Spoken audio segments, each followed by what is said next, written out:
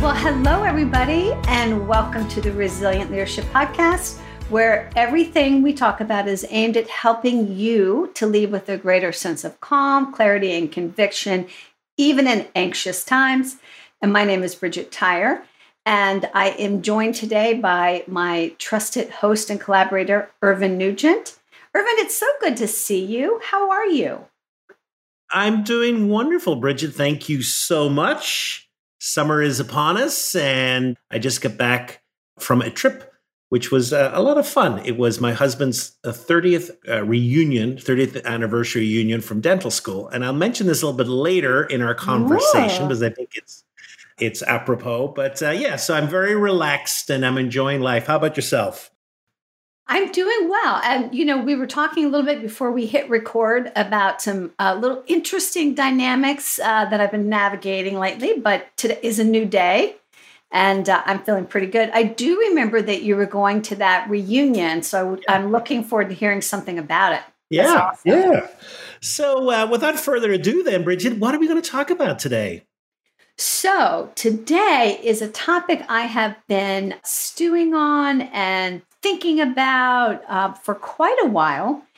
And so what we're going to explore is the difference between authority and influence, and this notion of where does our real power reside as leaders. When you think about authority, we think about positional power and title, right? And so when we get promoted, let's say, into any leadership position, with it comes a title, and with that comes some power. And of course, that makes sense, right? We have a certain amount of power by virtue of our position in the organization. And yet, we've all seen cases where people have the authority and the title, but for whatever reason, they're not able to move, to inspire, to motivate, to influence in the way that they want. So, for example, let's say somebody is brought in with this big mandate of change, right? And they're given the title to go with it. And yet they fail to bring about the kind of change that was their mandate. And why is that, right? But then on the other hand, we've all been around people who have had a profound influence on other human beings and didn't have hardly any positional authority to do so. And I think that's just interesting. And so we're going to kind of talk about, well, why is that? And what are the implications for us? So I'm excited to dig in. And of course, the first thing that I want to do, Irvine, is ask you a question. Like, in your own experience, can you think of, or from history maybe, because you're a bit of a history buff, you like to read and so forth. Can you think of an example of somebody who didn't really have a whole lot of authority, but nevertheless wielded significant and positive influence on people? Yeah, so it's interesting. I have two examples, one from history, and that would be the person of Rosa Parks. Here was a woman who had little power and certainly had not got a position. And yet, for whatever it was, on that infamous day when she decided not to move, she began to wield a lot of influence. And what's interesting was not just that particular example, but how then that example inspired others. And, and as she spoke about that example, how that really began to influence a much bigger movement.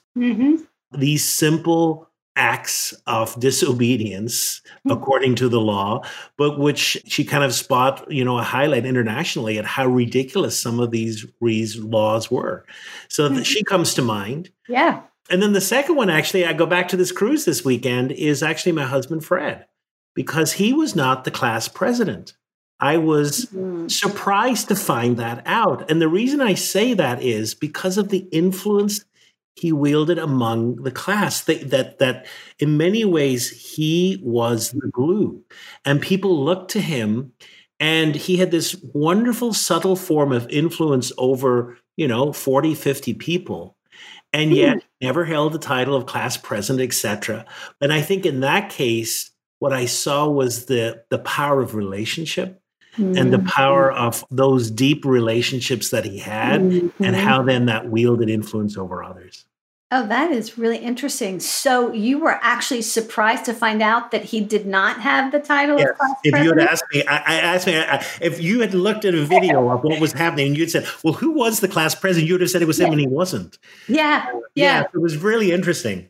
That is fascinating. It's just such a great example of what we're going to be exploring today. And, all of us we want to be like Fred. We want to be influential, Yeah, right?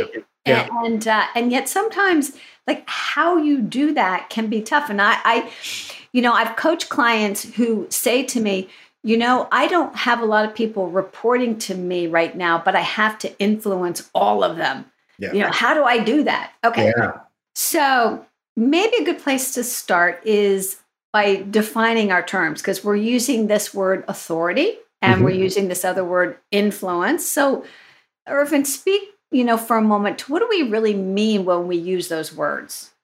Yeah, so let's just see, can we distinguish nuances between them? So I think for the purposes of our discussion today, when we think about authority, I think authority is something formal. It's this right that we have to give orders, to make decisions, to hire and fire people. It's the title, and so obviously when we have authority, the understanding goes with it that if we have demands, that people will comply with them, and people recognize in us that we have the authority to do that. So Mhm. it's a part of leadership, So this is not something bad. This is something that's absolutely key and necessary. Otherwise, our organizations would disintegrate into pure chaos. And so therefore that's important. But it is not the only area that is needed for leadership. Part of what we want to move on to as well is the idea of influence. So it is a balance of authority, but then also with influence. And what we mean by influence is this ability to positively shape and impact how people feel, how they think, and how they act. And I think that was, perfectly came out in the two examples that I just used as well, that it changed how people feel, their think, and their act. And I think there's many ways that everyone can influence. So influence is not just germane to leadership, but rather everyone has the potential to influence. Not everyone has the authority, but everyone can influence. And so, Mhm. I think there are many examples of this. I can remember, and I'm sure you can as well, of being involved in team meetings, etc. And the team, say, hits a bump and there's a block and we can't move on. There's no kind of momentum or movement. And then all of a sudden, someone shares an observation, someone asks a question, someone makes a comment or is able to shine light on something that hasn't been imagined before. And then all of a sudden, it begins this kind of light bulb moment or an ability to kind of move past or move beyond the block. Mhm. And you can feel the energy shift. The energy has shifted, and all of a sudden Yeah. there's a little bit of excitement. And very often that doesn't have to come from the leader, that can come from anyone in the team. And it's a beautiful way of showing how influence has the way to change the energy in a room, has the way to change how people feel, think about a certain situation. Mhm. Oh, I can relate to that so much. I hear a lot of the people that I coach, complain about being in these meetings constantly, right? And sometimes they're just like, well, one is, should I even be in this meeting? But now I'm stuck in it. And then it's not going particularly well. It's ineffective. It's boring. And they fail to realize what you just said, Mm, which is there is an opportunity to mm, lead in that meeting from any seat on the bus, so to speak, right? yeah. If you really want to look at a group of people and discern who is the leader among them, forget about titles, look for the person who is elevating the functioning of the group, right? Look for the person who is helping that group of people to think more clearly, to collaborate more effectively, to be more creative, more thoughtful. That's your leader in that moment, in Mm, that situation, right? yeah. And so, to your point, every single day we have opportunities to do that, to influence our relationship systems for the better. I don't think we always seize the opportunity because I think we're so used to looking at hierarchy and saying, well, I'm not the leader here. I'm not the meeting facilitator. I'm not the guy who runs this team, or the gal who runs this team. So yeah, I think that's a great example. So influence is about being able to shape how people think, feel, and act, as you said, right? Yeah. So, Irvin, what is a time in your own personal experience when you felt influential? Yeah. So it's really interesting. I want to think about a situation actually I had a few months ago. It was a training event. So I'm a trainer, and I'm facilitator. Part of the gift of that is to make some observations. And I'm not the leader there. There's a leader, there's a self-defined leader, et cetera. But I remember we were talking about our behavioral styles. It was a session actually on DISC. The group was of a style that was very detail oriented, and it was a very well functioning group. There was no real arguments, but they were all very nitpicky and detail oriented, et cetera. And so I remember just asking them a question. And the question was, what is a gift that another style could bring that you're missing? And you could just see everyone was like, oh. And they started looking at the reality a little bit differently. And they started thinking about what is it? How could we make this even better by bringing in perhaps some behavioral patterns that are outside our norm? And I remember coming away from that thinking, the power of a question to influence thinking. And really, I got a few emails after that, people saying, we'd never thought of that before. And that was so powerful. And we've revisited it. And so for me, that was just a beautiful way of kind of understanding how a question can be very influential and change the way people think. Yeah. And I think as trainers and coaches, that's our sweet spot, right? Is helping people to think differently. Yeah. Again, I don't know that we always recognize influence as a moment in which we inspire people to think differently. Yeah. And I think, so often leaders as well are at their best when they can ask some questions that really have people think about, whoa, I'd never thought of that before. And now, and there's kind of silence, like, let me get back to you on that. That's when you really know you've got someone, and then influence and kind of the influence comes from that. Mm-hmm. Yeah. So, Bridgette, we've talked about kind of the distinction between authority and influence. And so let's just refocus now on influence, irrespective of if we've got the title or the authority. What are some ways that we may be able to exercise influence in these circumstances? So one of the things that comes to mind for me is a quote, one of my favorite quotes from Maya Angelou. And you probably know where I'm going with this, Irvin. I love it. I love it. I love it. And she said, people will forget what you said. People will forget what you did, but they will never forget how you made them feel. And that quote has always stopped me in my tracks. Because, I spend a lot of time thinking about how should I say this, because that's going to make the biggest difference, right? Or what can I get people to do? But in the end, what her quote suggests to us is that how we make people feel is at the core of influence. Influence is an emotional phenomenon. And so it suggests this very powerful question that we can all sort of pause and ask. How do people feel in my presence? And how do I want them to feel my presence? And to our listeners, I invite you to think about that. Like, do you want people to feel inspired, challenged, hopeful, optimistic, energized? That we can be more intentional about that. I think that's the key. We're always making people feel something. Yeah. But is it what we want them to be feeling? Yeah. That's the ticket. Irvin, how about you? I mean, when you kind of take a moment to ponder that question. How do you want people to feel in your presence? I want people to feel secure. I want them to feel supported. I want them to feel that they can be themselves Hmm. and create a space where that's able to happen. Yeah.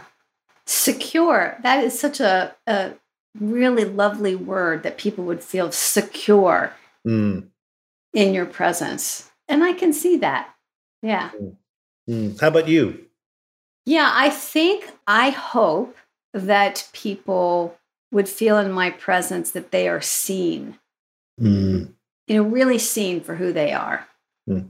that they are heard, and that they have a glimpse of their giftedness that maybe they didn't have before. So they feel emboldened by who they are at their best. Yeah. Mm. And, it's funny because I actually didn't know how I would answer that question until you asked me it in the moment. Mm. And I think it's a question that we can be in. If we want to be more influential, we can ask that question generally, like we just did with one another, but we can also ask it in context. Yeah. So if we have an important meeting coming up or an event or a conversation, we can reflect for a moment, right? In this meeting, in this event, in this situation, how do I want this person or my team or my family or this group to feel Mm. as I engage with them? Yeah, so important. Hmm. So, Bridgette, any other thoughts come to mind when you think about exercising greater influence? Well, the other one that comes to my mind, and I'm sure this is shaped by being a coach, and it's a little counterintuitive, but I think it's that one of our tools for being influential is to get better at deeply listening to people and uncovering their cares and concerns. When we talk about being more influential, I think a lot of people think about how do I talk more commandingly and how do Mhm. I come into the room and right? But it really begins with that kind of deep listening Mm. where we unearth what others really hope for, what they aspire to, what they care about, what their goals are, and then we can connect our agenda to theirs. Yeah. Yeah. Because that's what we're trying to do when we're influencing, we're trying to get people to think or move in a direction. But if we don't speak to what they care about or how the direction we want them to move in connects to what they care about, we can talk as eloquently as we want. They're not going to hear us. Yeah. Right? What do you think? Does that resonate with you, Yeah, Irvin? it does. I'm thinking of an example. I do a little bit of work with the Bureau of Land Management, and they're in Mm-hmm. charge of protecting government lands, of course. And sometimes there's real hot spots there and differences. And I remember working with a leader there, and I just thought they were an amazing ability. They were talking about a situation where they went into a real hot spot. It was over some land with a tree, and should the tree be cut down or not cut down? And the locals wanted the tree cut down because it was getting in the way of a proposed kind of road, etc. And rather coming in and laying down the law, which they could have, and saying, Mm-hmm. according to regulation 42, 52, 62, but what they did is, he said to me, he said, I just sat there and listened and said, what's the real issue here? Mm-hmm. And then he says, and here's what we're trying to protect in this, and here's what we're trying to preserve. And is there a way of, in some way, coming together that we can have an agreement? And miraculously, there was an agreement at the end. And I thought it was just a beautiful way, instead of going first to authority, Yes. it was, no, here's what I'm going to do is I'm going to listen very deeply so that I really understand what the concerns are. And then instead of going to authority again, it's right, this is where the law is coming from. This is the value that we're trying to upkeep. And can we come together in that? And I thought it was just a beautiful example. Oh, that is great. And, I think part of what gets in the way of us doing that more often is just the speed and the pace of organizational life. We Mm. don't got time to listen. Yeah.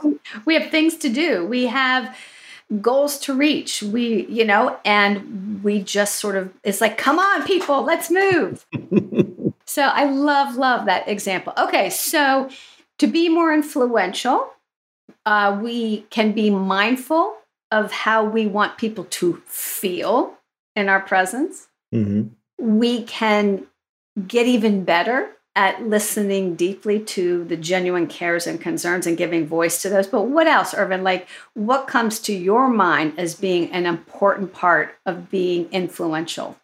Well, from a systems perspective, which is we're always trying to through a lens in this podcast, Mhm. you really can't influence a system that you're not connected to. So connection becomes incredibly important. The days off when you can sit on the high throne and give orders over, and so how connected are we to the people that we seek to influence? And Mhm. do we have a genuine connection to them? I think, that's part of what came to me in Fred's connection to the class. There was such a deep connection, and there was an unspoken that this person cares. And therefore, that made trust easy, and it made the work of influence flow from that. And that's incredibly important. We are social beings, and therefore we have to, trust is a building block of society. And so in any person, we're always making this judgment: do you come as friend or foe? And when we, if we display that we're here as friend, that we're really, interested in them, interested in outcomes that benefit everyone, Mhm. then the work of influence becomes a lot more interesting and a Yeah. lot easier as well. Mhm. You're reminding me of a book I read many years ago called Good in a Room.